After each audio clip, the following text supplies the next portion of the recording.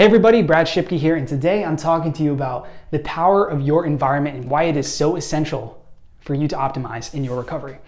Now, your environment and the surroundings around you have a massive impact on how you feel and how you behave.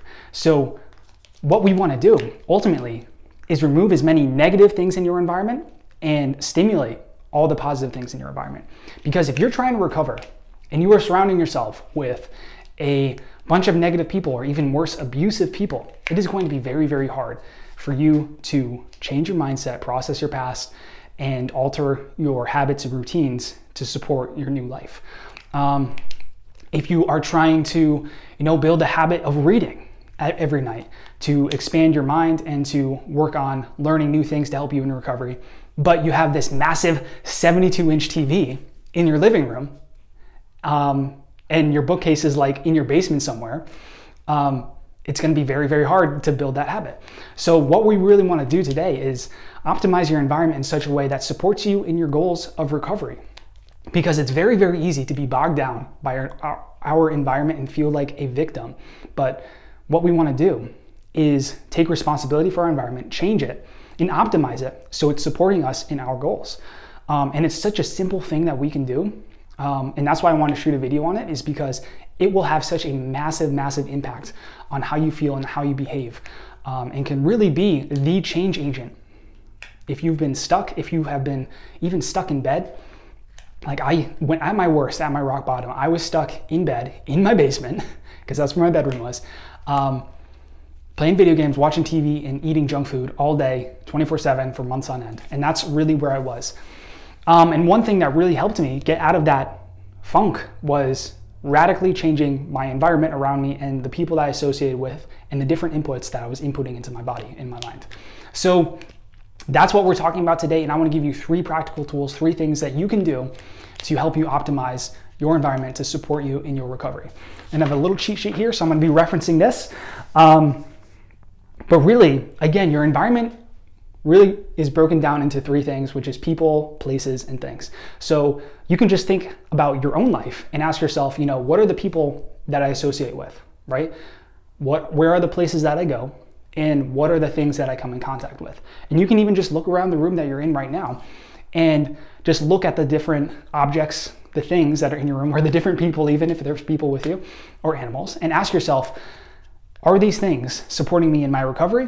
Are they making me feel better? Are they positive or negative? And just right off the bat, you'll be able to quickly analyze your environment around you and tell whether or not it's positive or negative.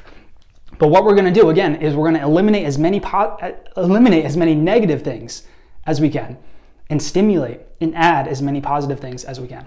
So the first thing that changing and optimizing your environment does is it acts as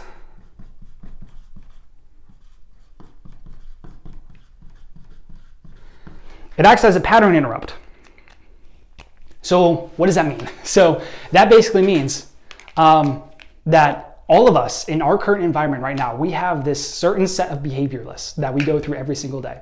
We have this certain routine, we have these certain habits that we partake in on autopilot every single day. So we wake up, we do a certain thing, we wake up at a certain time, we do a certain thing, we think a certain way, and we kind of just go through the motions automatically. And we all kind of fall into this kind of rhythm and routine and our environment, and we get very used to our environment where everything is, the people in it, and we react to it in the very same way. But when you're able to radically change your environment, it actually doesn't have to be that radical, but if you change your environment around you, it could be as simple as rearranging the furniture, painting the walls, cleaning things up, getting rid of stuff. Things as simple as that. Just break the pattern, break your automatic behavior up just enough so you have to rethink your choices. And really what that does is it gives you an opportunity to make a better choice. Because like I said, we are just so ingrained to do what we've always been doing. And when we change our surroundings, we're basically just like, hey, that's different. I need to actually think about what I'm about to do now. So like even as simple as like changing your bed from one side to the other. Like you're used to getting out of the bed, doing the same routine, and going through the motions that way. If you just move your bed to the other side of the room, you're going to wake up and like just be like, well, just like for a second, you're gonna be like, where am I? And you have to think for a second. So, and that's really, really, really important if you want to change your ingrained habits. And it might seem like a really, really small thing, but I want to give you a story and an example of this and how it massively, massively affects someone in their PTSD recovery. So one of our clients was going through a really hard time. Their PTSD was massively affecting their relationship, and eventually they had to break up with the person that they love with because the PTSD was negatively affecting the relationship so much. They used to live together. They used to, sleep in the same bedroom and things like that. But now this person, I'll call my client Joe, right? So Joe isn't this person's name, but Joe's wife had to move out and Joe was all alone in his bedroom. So Joe reached out to us and was like, I'm having a really, really hard time sleeping. I'm having nightmares at night. I'm having all this anxiety. I'm waking up really, really stressed because we used to have fights in our bedroom. We used to have fights all over the house, and I just can't sleep. And the thing that we suggested to Joe was to rearrange his bedroom and radically change the environment, just the physical environment that he was in. So what he did is he moved his bed around. He got new sheets, new comforters, new pillows, things like that. Moved the furniture around and stuff, got rid of stuff, and even painted the walls of his room as well. And he basically made it like his own sanctuary, and it looked nothing like it did before. And he kind of talked to us, and then a week later he came back and said, oh my God, I am sleeping. I did all these things.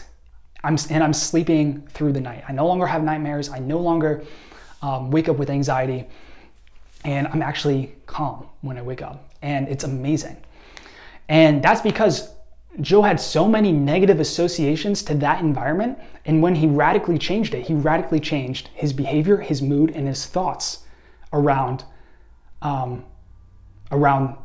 his past and around the negative things that happened with his wife in the bedroom.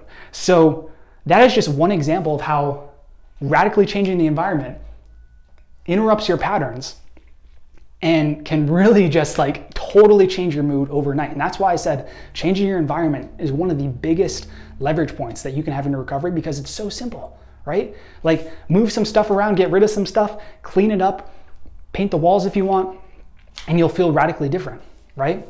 And it really gives you that clean slate as well. Because like I said before, when you interrupt a pattern, it's kind of just like giving you another opportunity to rethink what you're going to do, and gives you another opportunity to make a new choice.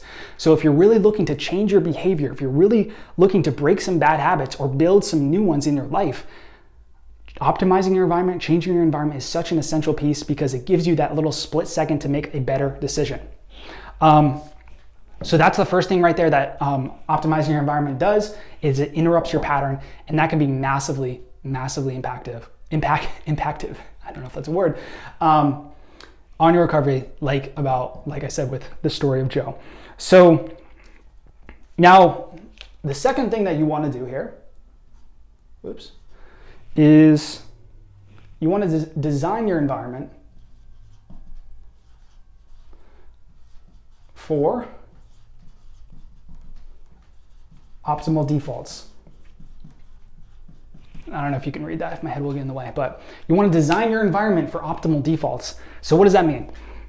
That means that, let's say I gave this example earlier. Let's say you want to build a habit of, let's say you want to build a morning routine, right? So every morning you want to wake up at 6 a.m. You want to exercise. You want to maybe run a mile.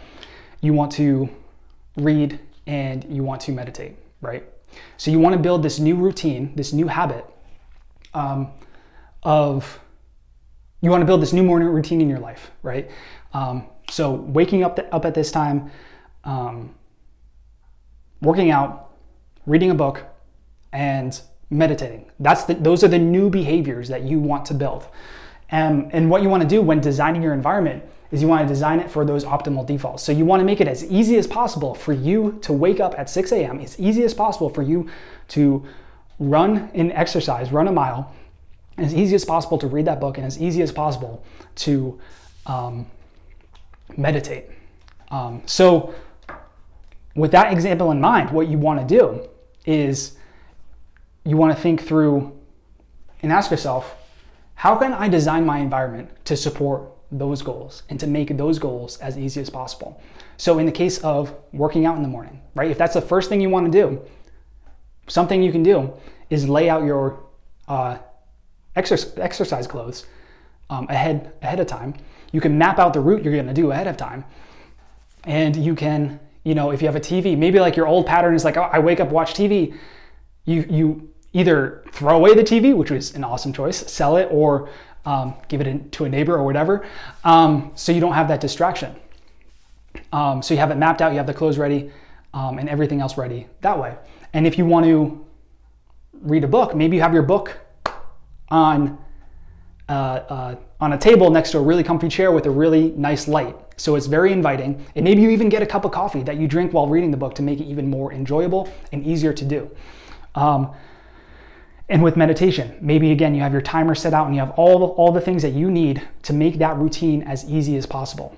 So that's really what I mean when I say design for optimal inputs. So like if your old pattern, like I said, when waking up or doing anything is like sitting down, watching TV, playing video games, something like that, you want to take those negative inputs and you want to chuck them. You want to eliminate them. You want to ruthlessly get those things out of your life because they are dragging you down and just turning your life into a very negative mess. So you want to eliminate the negative things and add in the positive things that you want to do, and you want to make those positive things as easy to do as possible. So that's designing for optimal inputs. And then lastly, the last thing that you want to do is you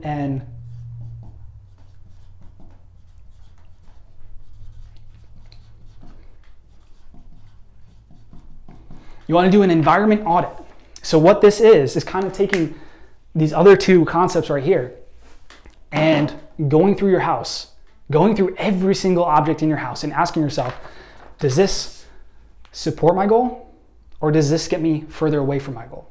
So you want to go through everything in every single room. You want to go through every single room, every single drawer, every single item in your house and ask yourself, does this thing support me in my recovery or does it get me further away from my recovery? And you even want to go as far as analyzing your relationships and the people that you hang out around. And I'm not saying that you need to eliminate all the negative people in your life. There's some people in life that, we are family members that, maybe kind of negative, but we still love them and we want to hang around them. But maybe just being aware of like the negative input, you could either limit that or work around it in some way to make it less of an impact on your life. But you want to audit, like I said, everything in your house, everything in your car, everything on your devices. So I can't show my phone because I'm recording on it right now, but you want to go through your phone and look at all the apps on there, like social media, and ask yourself, is this supporting my goal or getting me further away from it?